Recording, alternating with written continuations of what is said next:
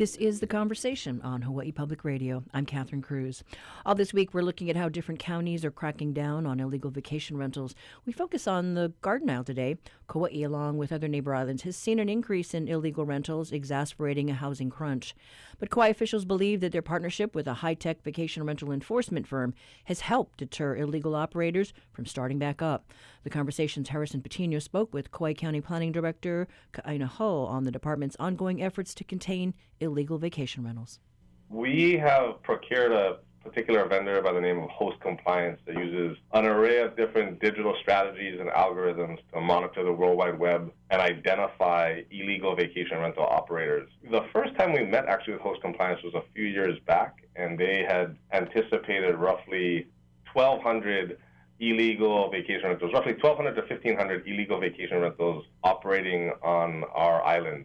It had been a few years since we first met with them, and we finally procured their services to help identify these illegal vacation rental operators. And after we procured the services, the numbers actually came back significantly lower than we had anticipated when we first signed the contract. The numbers we're getting from Host Compliance right now is roughly around 200 to 300 illegal vacation rentals operating on our island. And when I talked with the CEO, actually, and because I had grave concerns and I was fairly upset with them, given that the first numbers were 1,200 to 1,500, the CEO's response was, when we first talked, it was a few years ago. Since that time, the County of Kauai has been fairly successful in a lot of our appeals. In fact, we had one appeal that was originally levied a $10,000 fine, and the hearings officer sided with the County of Kauai's enforcement team and actually put on place a $150,000 fine. And so what at least Host Compliance and others have been saying is that in response to us being able to prevail in a lot of these contested cases with substantial fines, a lot of those in the illegal vacation rental industry are actually pulling out on their own accord. So right now, like I said, we're at about 200 to 300 illegal vacation rentals on Kauai. Interesting. Now, we're actually seeing a lot more different kinds of vacation rentals in terms of people renting out tents or renting out boutique camping experiences out of the back of an SUV. I don't want to say smarter, but are illegal operators getting more creative in terms of how they're employing these illegal vacation rentals? Yeah, so that's actually what the vast majority of the 200 to 300 advertisements that we're seeing that are being identified as illegal operations. The vast majority of them are actually now in the camper van and tent rental category as opposed to your typical Airbnb house or apartment rentals. And so we are looking at cracking down on those operations where appropriate. You can rent a car at your standard car rental company and use it to go around the island, and many of these folks function in that same manner.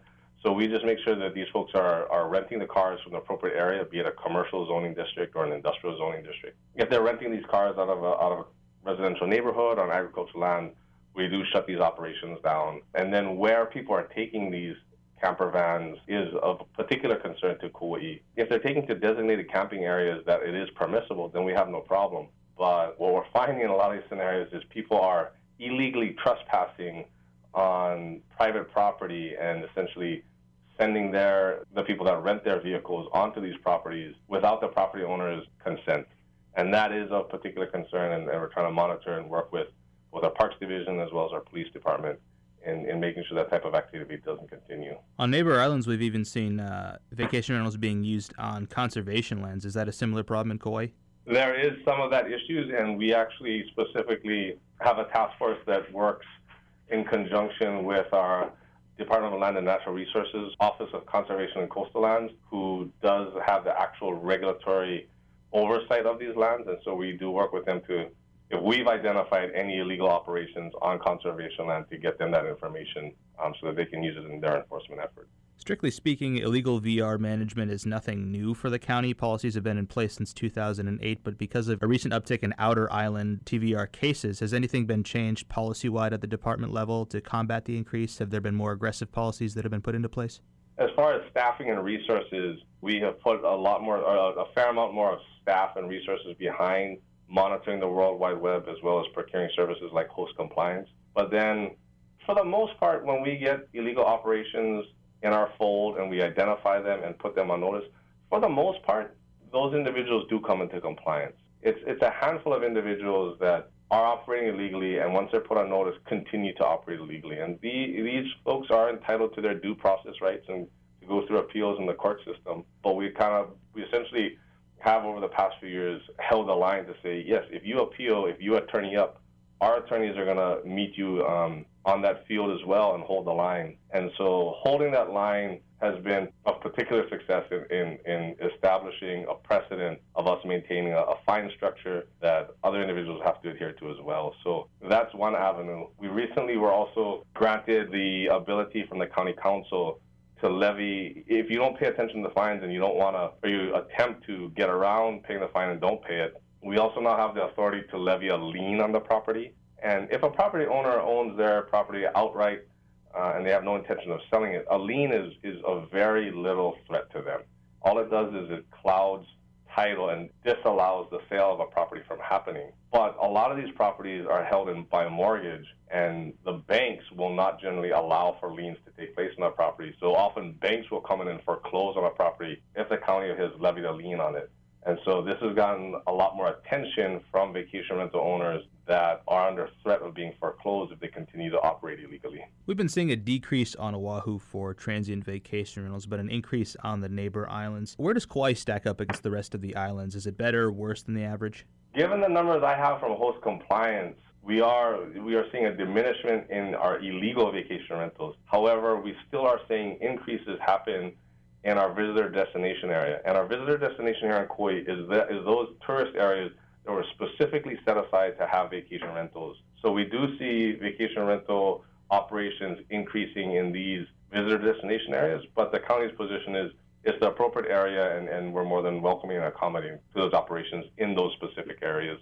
Switching gears just a little bit here, we have a lot of incoming fear here because of the coronavirus and the effects that might have on our tourist industry statewide. Do you think that these fears are going to bring usage down either for transient vacation rentals or permitted vacation rentals altogether? I would imagine so, just given the overall concern that happens with travel and the potential virus being spread through either airplane travel or just, in and out traffic. So I'm going to imagine, over time that indeed it's going to have an effect both on legal as well as illegal operations here in Kauai and throughout the state. So, the fact still stands that people are mostly using these unlicensed TVRs because they're a whole lot cheaper than other alternatives. What would you say to the average tourist or consumer who's coming here and using the services of these unlicensed TVRs as an affordable alternative to high-cost hotels or lodging? The department understands that for many TVR operations, they are much more affordable than some of your standard hotel accommodations. However, like I said earlier, we have a visitor destination area where legal vacation rentals are allowed to operate. Some of them, many of them are indeed at a lower price threshold than your standard resort fare. And we just ask, the consumer, the visitor, to adhere to those in the visitor destination area that are legally operating and to stay out of the illegal areas, to stay out of our agricultural lands and our residential neighborhoods.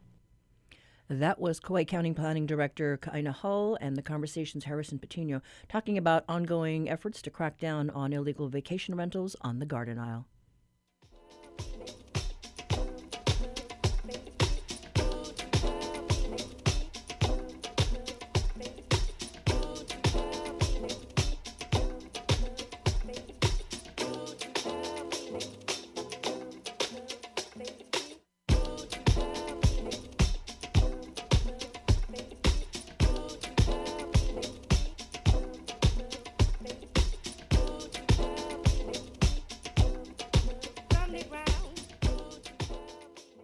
Support for Hawaii Public Radio comes from the Honolulu Museum of Art, with a mission to create relevant and transformative experiences through art with collections of Asian, European, and American works, including arts of Hawaii and textiles. honolulumuseum.org.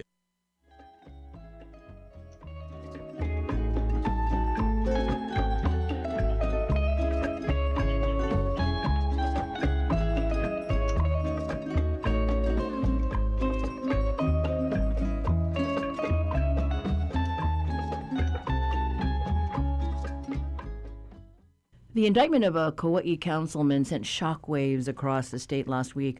Lawmaker, lawbreaker, it's the talk of the town. HBR's Casey Harlow was there when the indictments were handed down. Good morning, Casey. Morning, Catherine. How are you doing? Good. So this is, one of those stories you're going, what? Yeah, exactly. When the news broke last Thursday of he was in a drug sweep and was arrested, we couldn't really believe it.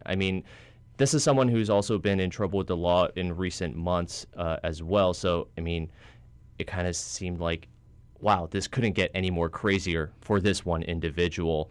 More the newspeg side of things, he will be in court this afternoon for a detention hearing in Honolulu. Last week, he pled not guilty to the charges. He faces 10 felony charges.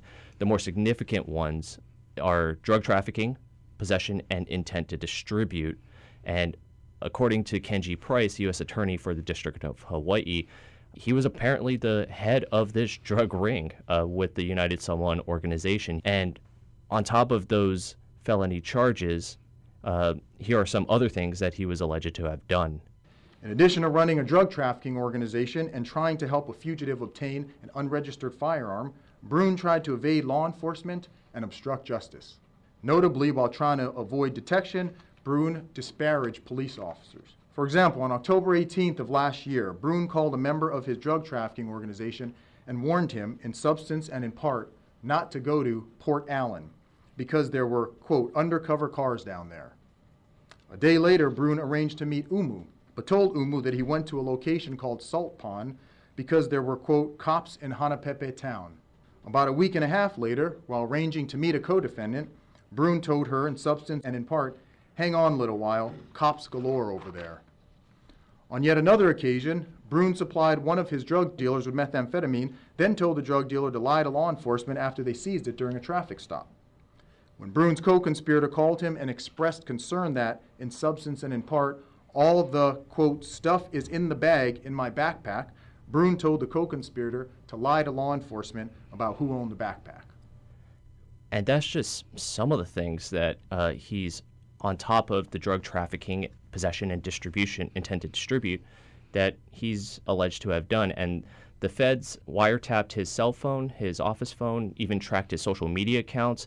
And Kenji didn't want to say too much about the details of what the federal government has on him, but they know that he's been operating since June of last year. He may have been doing this even longer, and it's still an active investigation, so that all the details really haven't really come out. But I do have a 29-page indictment in front of me, and I'll tell you what, this is a page-turner. It could be just as good as a New York Times bestseller at this point. But just to kind of go over these charges that he's facing, the more significant ones, he could face a max sentence of life in prison, and he faces quite a significant amount of a maximum sentence of 20 years in prison. So if he's found guilty on any of these things, he could have life in prison plus more. And have you had a chance at all to reach out to his attorney? I haven't reached out to his attorney. Our reporter, Ashley Mizuo, she was at the arraignment last Friday because I was on my flight heading back here. But Rustin Barbie, he is Councilmember Brune's attorney. He didn't want to comment at length about it. He says that the case is still premature. But obviously, this is the talk of the town in Kauai, and I talked to several folks. A lot of them didn't want to go on tape, but they would love to have to talk to me about this. One individual that I met in a coffee shop, he said that he felt a little betrayed. He felt very disappointed because Brune apparently ran on a campaign of forgiveness and second chances, because Brune has had history with methamphetamine and was in rehab and had some trouble with the law before the October traffic stop incident, which apparently was connected to this investigation, where he was pulled over by a police officer, and when the police officer told him to get out of the car to search the vehicle, Brune drove off and injured the officer. And while he was driving off, he threw out a pound of meth out of the car as well.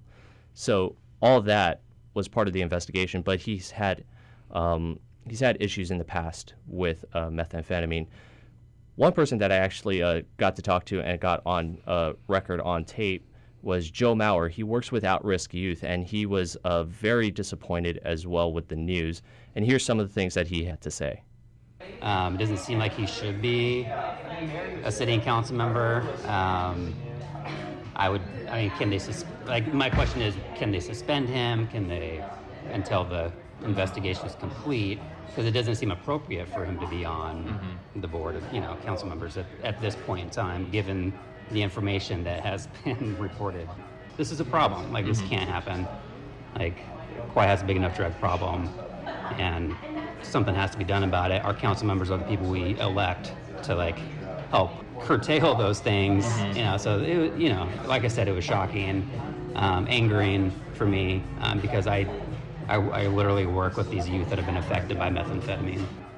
You could probably, in a matter of a few blocks and conversations, figure out where you can get it. And when I drive around these streets, especially here in the Hui, I see a lot of our kids, like former clients, and I know that they've been affected by this drug. And when I see them walking around here, it's like my heart sinks, because it's like, well, is that why they're walking around in these streets right now? Is that what they're looking for? So that it's troubling, and something that needs to be addressed. So that last soundbite, he was kind of describing the larger issue of meth in Kauai. Don't really think of Kauai as a place where meth is like a surface problem, but it is running rampant there, apparently. And also, at the beginning, where Joe said that he was disappointed that, he's still a sitting council member, that's because in the county charter, according to Council Chair Kaneshiro, a council member can still hold his position as long as he's not found convicted of a crime, or if he resigns. We don't know if he is going to resign or not during this time, but until he is convicted of a crime, he cannot be ousted, I guess. Right, and I have seen some, I think, letters to the editor where people are calling on him to step down. Yeah, exactly. Any other sense from the community? It was all pretty much the same. There was just a lot of shock and surprise that, something like this happened on Kauai, and especially to a council member. Some think that it's corruption at its finest, but there is no suggestion, at least from the U.S. Attorney's Office, that there is more to this. I mean, again, this is an active investigation, so there could be more to this. But as far as we know right now, we can't say for sure. Okay, we'll just see how this plays out. Casey Harlow, thank you so much. Thanks. We have been talking to HPR's Casey Harlow, who was on Kauai as the U.S. Attorney and federal authorities handed down the indictments of Councilman Arthur Brune.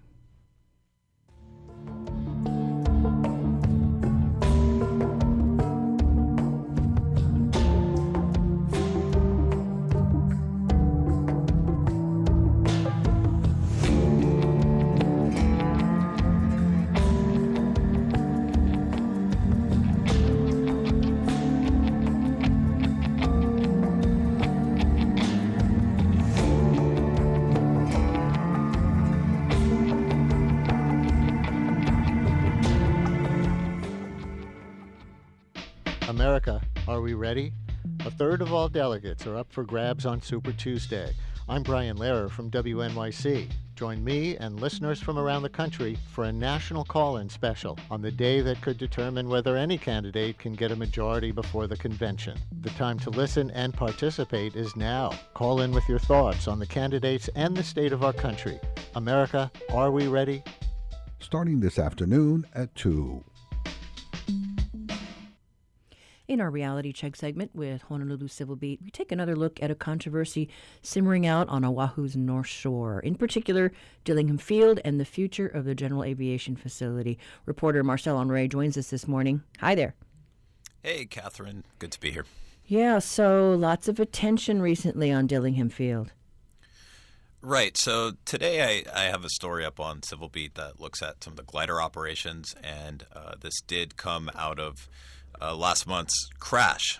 So there are 3 glider operations that work out of Dillingham Airfield, Honolulu Soaring Club, Acroflight International, and Hawaii Glider and Sailplane Academy. The single-engine Cessna that crashed last month, that was actually a tow plane that was owned by Honolulu Soaring Club.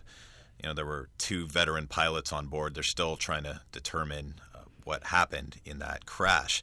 But just kind of in the course of looking at this, it came up that these companies are not regulated in the same way that helicopter and airplane tours are regulated by the FAA.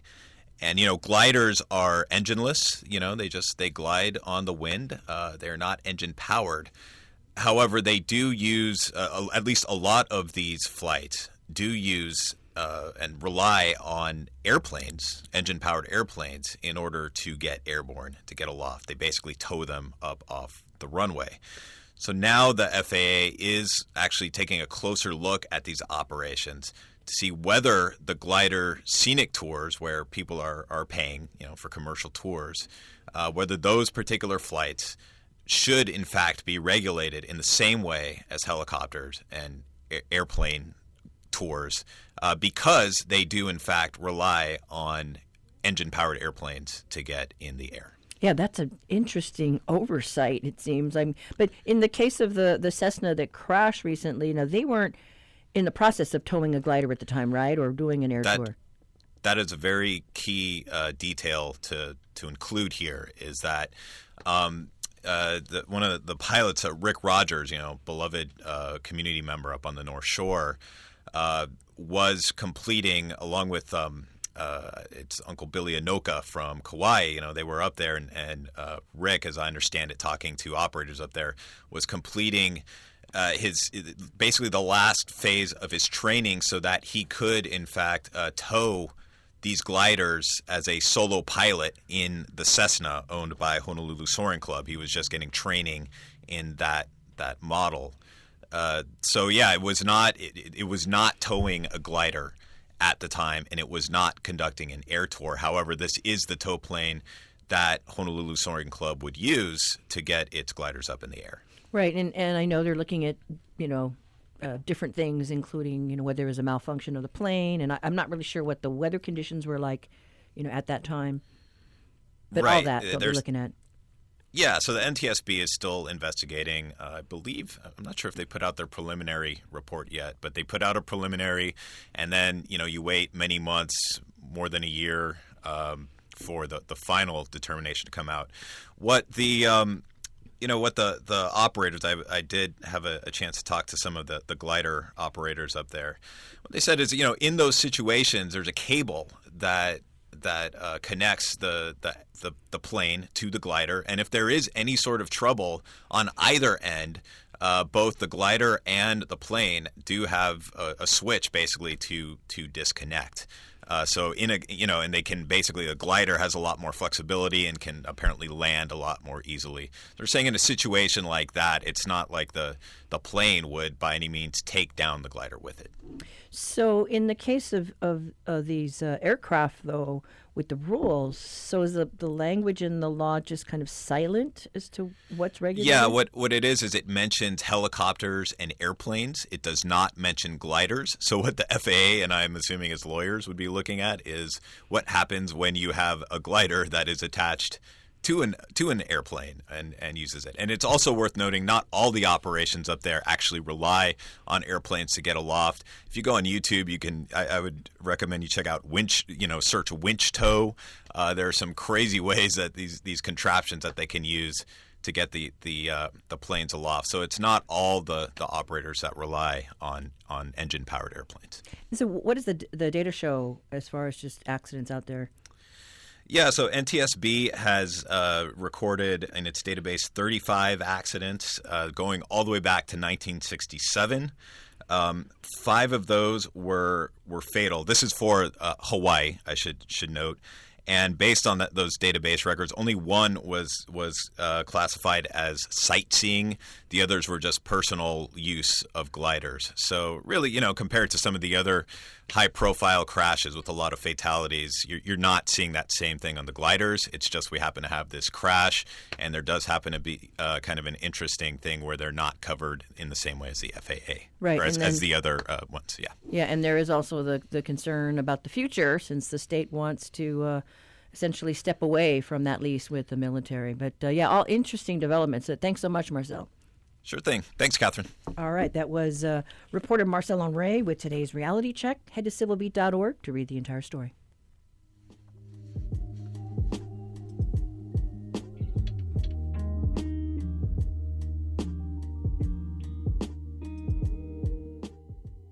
Aloha, I'm Benny Rietveld from Honolulu, Hawaii, and you're listening to The Conversation on member-supported Hawaii Public Radio.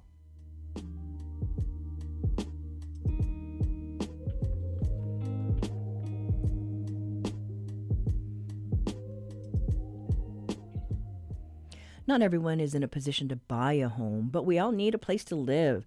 The demand for rentals is an issue across the state. Today we look at a new project, a mix of affordable and market units, starting to take shape out on Oahu's west side. It's called the Element. John Wallenstrom of Alakai Development stopped by yesterday afternoon to talk with us.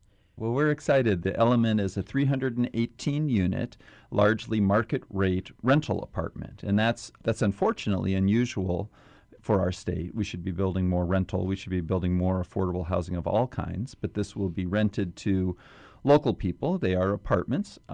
We've been working at it for a couple of years, really blessed to be working with D.R. Horton at Ho'opili, which is a wonderful development. I know it had some controversy going forward, but it's housing a lot of people and doing a great thing, and we're just happy to be a part of that fabric that's being created.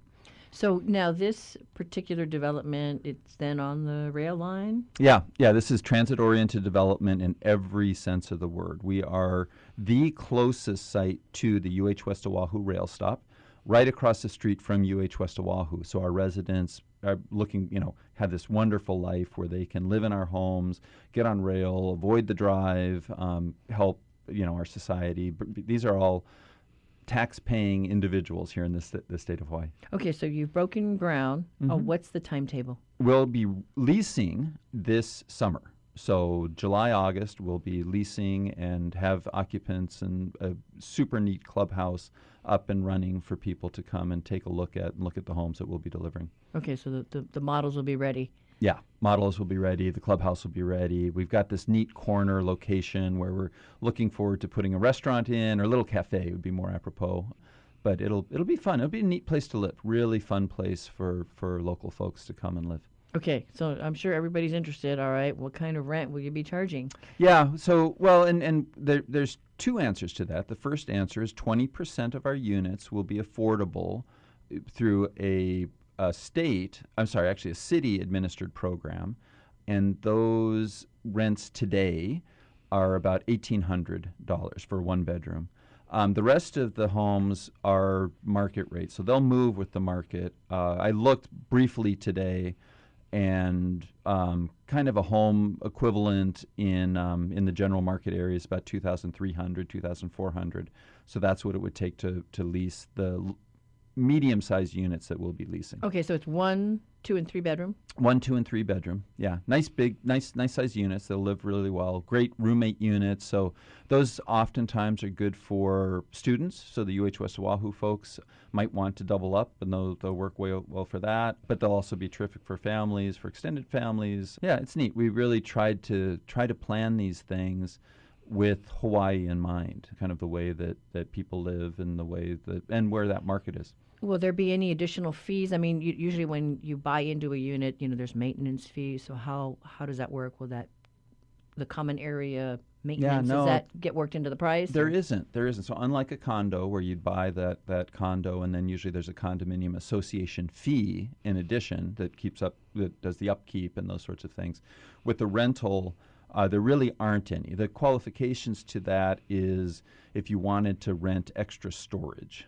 We'd have a storage unit that you might want to rent, and that would be a little bit extra. And there are other services, concierge services or things like that you might want to sign up for. But, you don't have to. It's not really a part of it. Really, the way the apartment works best is to keep it pretty simple. The rent is the rent, and people pay that rent and just understand that. Pet friendly? Yeah, very pet friendly, and there would be a fee associated with pets. So there is a fee associated with that, but we don't need to because in this case, D.R. Horton has planned a dog park in close adjacency. But we are very pet friendly and accepting and accommodating. Okay, so what do people need to know then if they're interested in filling out an application come June? Yeah, I think watch the website. It's the elementwestoahu.com, but just pay attention to the website. It's still in process right now. It's early, so don't come out yet. But we would love to have you interested and come and look at the website and fill out an application. Now, You and I have talked about many different projects. Yes. You know, you've been involved with things in Kaka'ako before, but how are you able to make this work as a rental? Because we often hear, developers say, "Oh gosh, it's really hard to, get a decent profit margin." So how are we making this work? I think we have, so Kyan Pea, my co-founder, and I have done this before, right? We did a project called Kapolei Lofts, which is 500 units, and kind of proved to the market and proved to our investors that it was a good business. So the difference between, say, a condo or lots of other forms of real estate and an apartment is a condominium can be less speculative.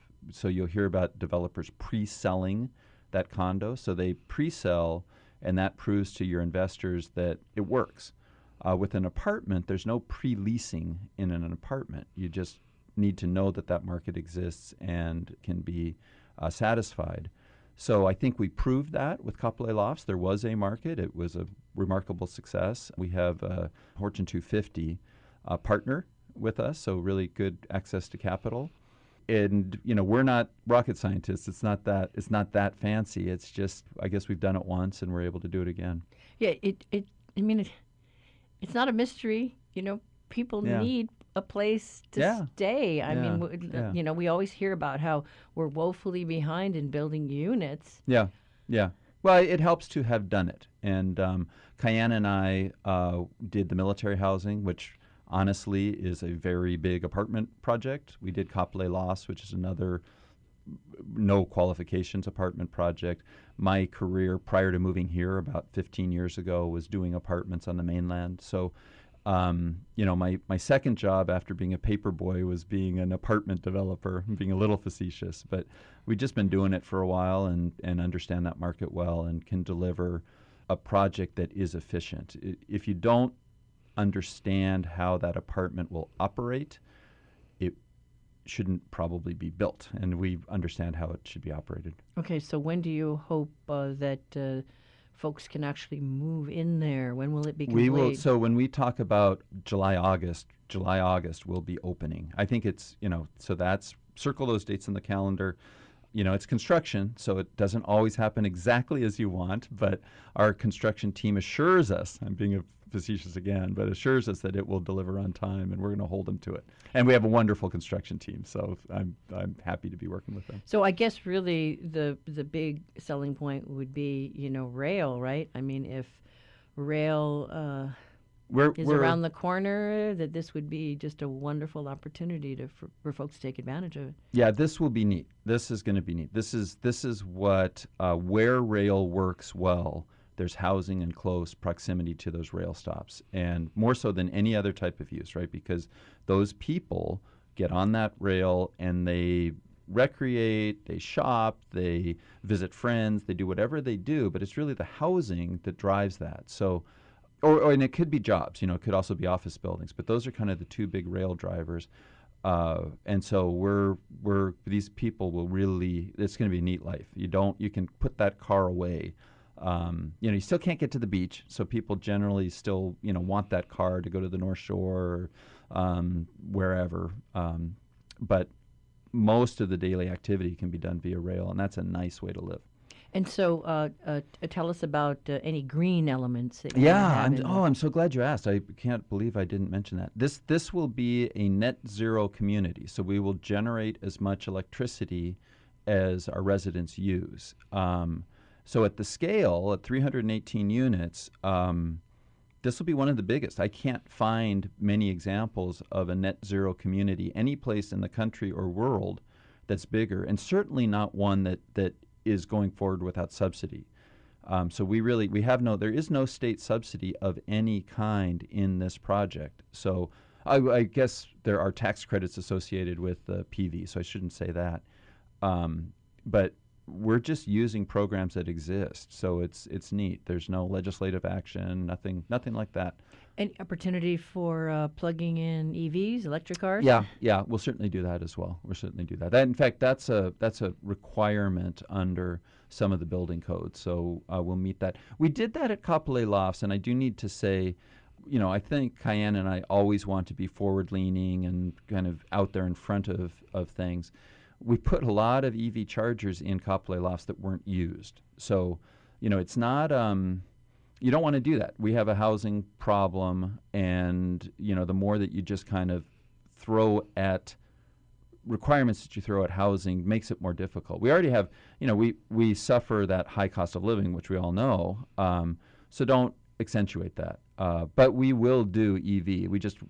And we will meet the code requirements, which I think are, which is fine. So what do you do in a case at Kapolei lofts where the chargers sit unused? Do you pull the chargers out? And No, make more you space? just park a gas vehicle there, which is silly, right? We shouldn't be doing that. So okay. Yeah. But at least the capacity is there. Yeah. It's I mean, I think available. ultimately there's no huge regret. I think it's it's an interesting cautionary tale. It's something that I think is good. And again, Cayenne, this will be our 817th rental unit that we will have delivered in this market, which is a lot. So we kind of understand this program pretty well. And, it's good to take those lessons and understand them. Any thoughts of maybe trying this on the neighbor islands? Yeah, I think it's interesting. I mean, quite honestly, we've looked at all of the neighbor islands, and you need a robust economy. So, not to say that the neighbor islands don't have it, and they have a lot of the same problems. Their costs are sometimes just a smidgen higher than ours here on Oahu, and the rents are a smidgen lower. It's already kind of tough to figure out. So, I do think there's opportunity. I don't want to be a wet blanket on that, but it's tricky. Oahu, quite honestly, works a little bit better. And then the units for the Element, are they powered by a solar farm, a utility scale solar farm, or are these on the rooftop? Rooftop and carports. And we will be grid connected, so there'll be a backup. If you do the math every month, it'll be zero, like we'll use zero electricity, but during the we'll have batteries, so during the daytime hours, when our residents are working or otherwise, and there's a lot of sun, we'll be feeding the battery. In the evenings when they come home, we'll certainly be using the electricity from the battery and maybe using the HECO grid as well. But, at the end of each month, we hope it will be zero. It's a net zero community is our intention. That was John Wallenstrom of Alakai Development talking about the Element, the newest rental project springing up near the University of Hawaii's West Oahu campus.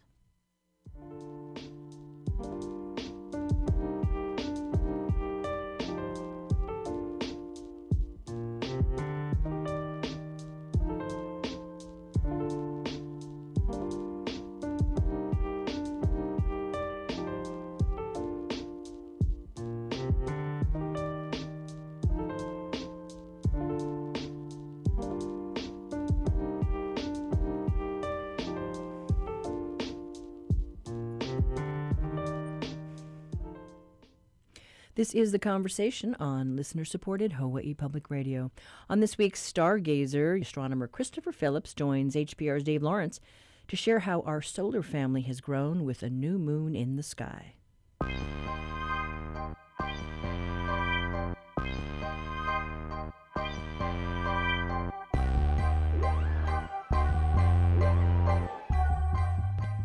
Stargazer Time, our weekly look into the massive universe around our tiny planet, also things we can try and spot in our dark skies. As usual, we're fortunate to have the expertise of astronomer Christopher Phillips, and we've got him on the line right now. Hey, Chris, welcome back. What do we have in store this week? Hey, Dave. It's good to be here.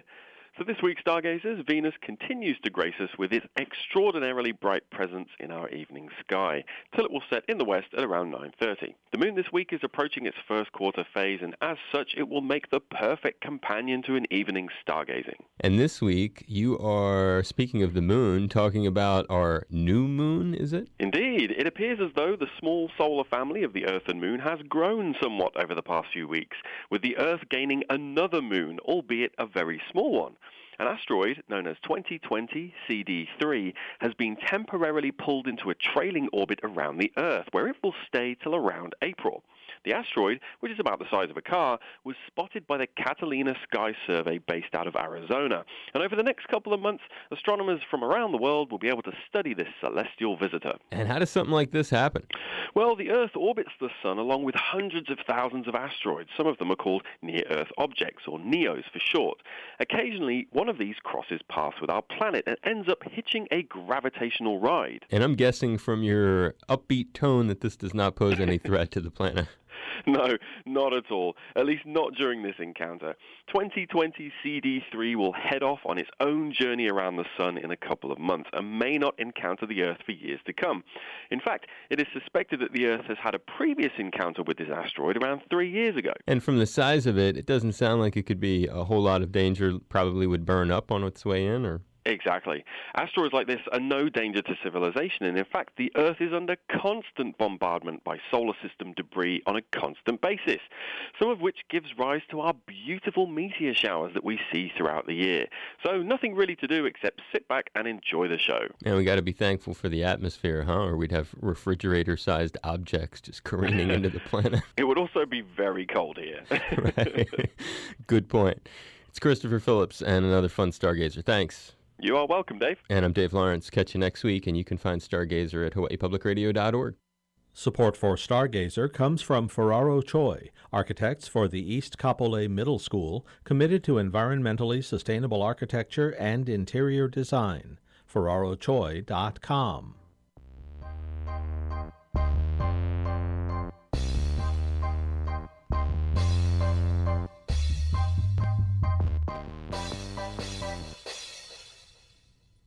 Out in a cemetery in Nebraska yesterday, the family of Pearl Harbor veteran Don Stratton laid him to rest in a family plot. He was just one of 3 remaining veterans of the battleship Arizona. Stratton and his surviving shipmates are opting to be buried with family. Just a few months ago, the National Park Service and the Navy took part in what many thought would be the last interment of a veteran on the sunken memorial. But following that event, another family reached out to inquire about another internment. The chief historian of Pearl Harbor's Memorial Park, Dan Martinez, was surprised when Rachel Yasavovich, the daughter of veteran and Navy sailor Harvey Milhorn, contacted him about her father's wish to be interred with the men who died on December 7th. The last interment was in December, and we thought that was the last one. I was pretty confirmed because the last 3 Arizona survivors have decided that's not for them. And so Lauren Bruner, when he went back to the ship, we were pretty convinced. I said at the end of the ceremony, well, maybe, this is the last one. And I did that kind of just to lighten it, but I really thought it was the last one. And I got a call because there was so much TV coverage and podcasts and radio. It's amazing communication today. And so it's all over the place. And she saw it. And she remembered that she had seen a paper, found it, about interment, and really couldn't figure it out. But it was dated 1994. Well, that struck home because the form she sent me, a copy of it, when I got it in the email, I just was like, oh my God. I had made up that form because 1994 was the transition between the Navy and the Park Service to partner, because we were in charge of the memorial and we also did the diving on the ship, that it was felt by Jim Taylor at the time, who was a wonderful guy, and he did the ash spreading and interments previously. And he was such a generous fellow, and working with him and Agnes Tayan, who recently retired, we were able to figure out how we would do these interments. And so I would get the paperwork, and once the paperwork, which was a DD-214, a birth certificate, a death certificate, and having those papers, work with the family then and turn those over to the Navy so that they could go through the process of then securing a military funeral, that's what an interment is. What's unique about that is this is the only place in America this takes place on a ship. And so when we started in 1994 to do that, this paper was, I was working with Jim, and he said, look, you need to have your paperwork and stationery. Here's what we do. And I just copied that. And so when I saw that, the paperwork not only was there, but it had the superintendent's signature, Don McGee, who I think currently lives in Mililani. And that was the first paperwork I ever filled out on this. And so it lay dormant in a box. And I've got to get more details from Rachel, but she discovered it, and she knew about it. All this coverage said, well, maybe I'll call them and tell them. And I got this communication and followed up with her. And indeed, yeah, we've pulled all the paperwork, turning over to the Navy. And we're moving forward to have it sometime in June. So you folks had given permission for him to be interred, and so and they never acted on it. Or what I'm trying to figure out, and I think this is that the wife passed away, and this just laid in a box. And when he passed away, they had their ashes, and they were in a columbarium together. And the daughter finds it, and there we are. The fact that he wanted to go back to the ship was important to the daughter, who is very straightforward, typical of an engineer, wonderful person, but there's a certain precision to her communications, and I love it. So it's succinct, and we're moving along and planning it. And so working now with the Navy, I'll be meeting with Jim Newman, and we'll be getting the parts together and setting the actually date. And we do these now late in the afternoon, and there's a certain mood to it. And the last one that went in, Lauren Bruner, we actually had a hard hat diver, which the helmet was used in the salvage of the USS Oklahoma, and perhaps the Arizona, but those hard hat divers, and the people have seen the pictures underwater. Yes, they're just stunning amazing. Pictures. Stunning. And so we're thinking of doing something special for this one too. It'll be, I think, the last one. A date in June. A date in June, and early June is what the date is, and at least the week, and we'll see for the date. We're kind of polishing off some of those things right now, and usually we get the planning stirs up about 3 months out, and we're headed towards that pretty soon. But it was just interesting that December 7th came and went, and then 2020 comes around, and you have this request.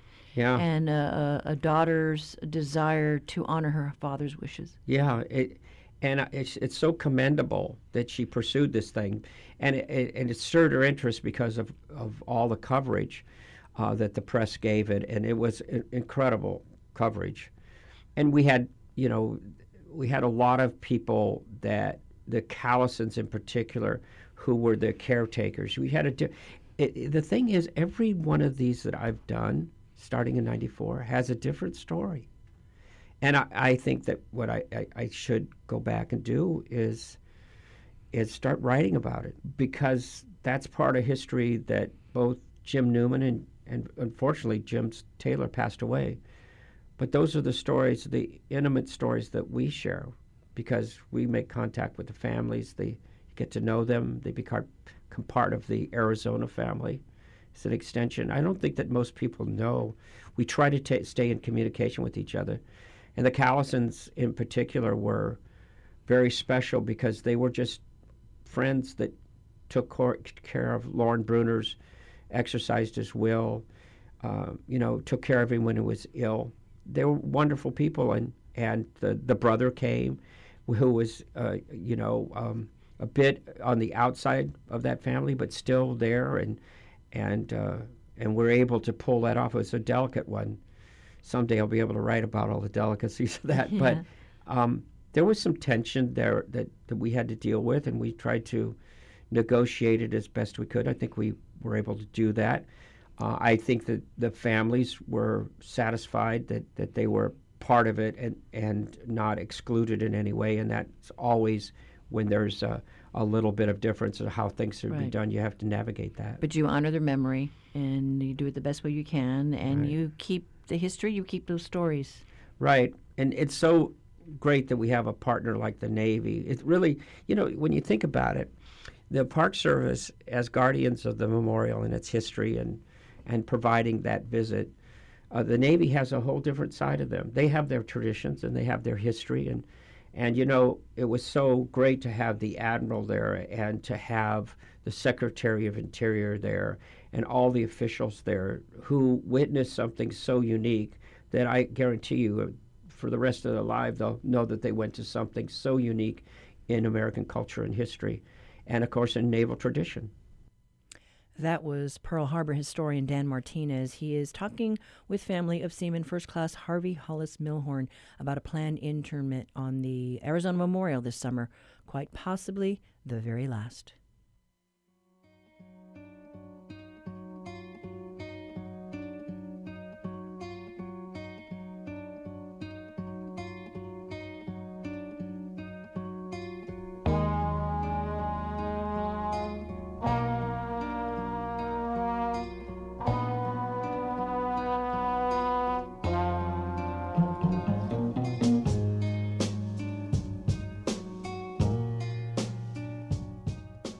Support for Hawaii Public Radio comes from the Friends of the Waikiki Aquarium's Distinguished Lecture Series. Dr. Camilo Mora discusses how climate change impacts are still fixable, March 10th at Tenney Theater, fowaquarium.org.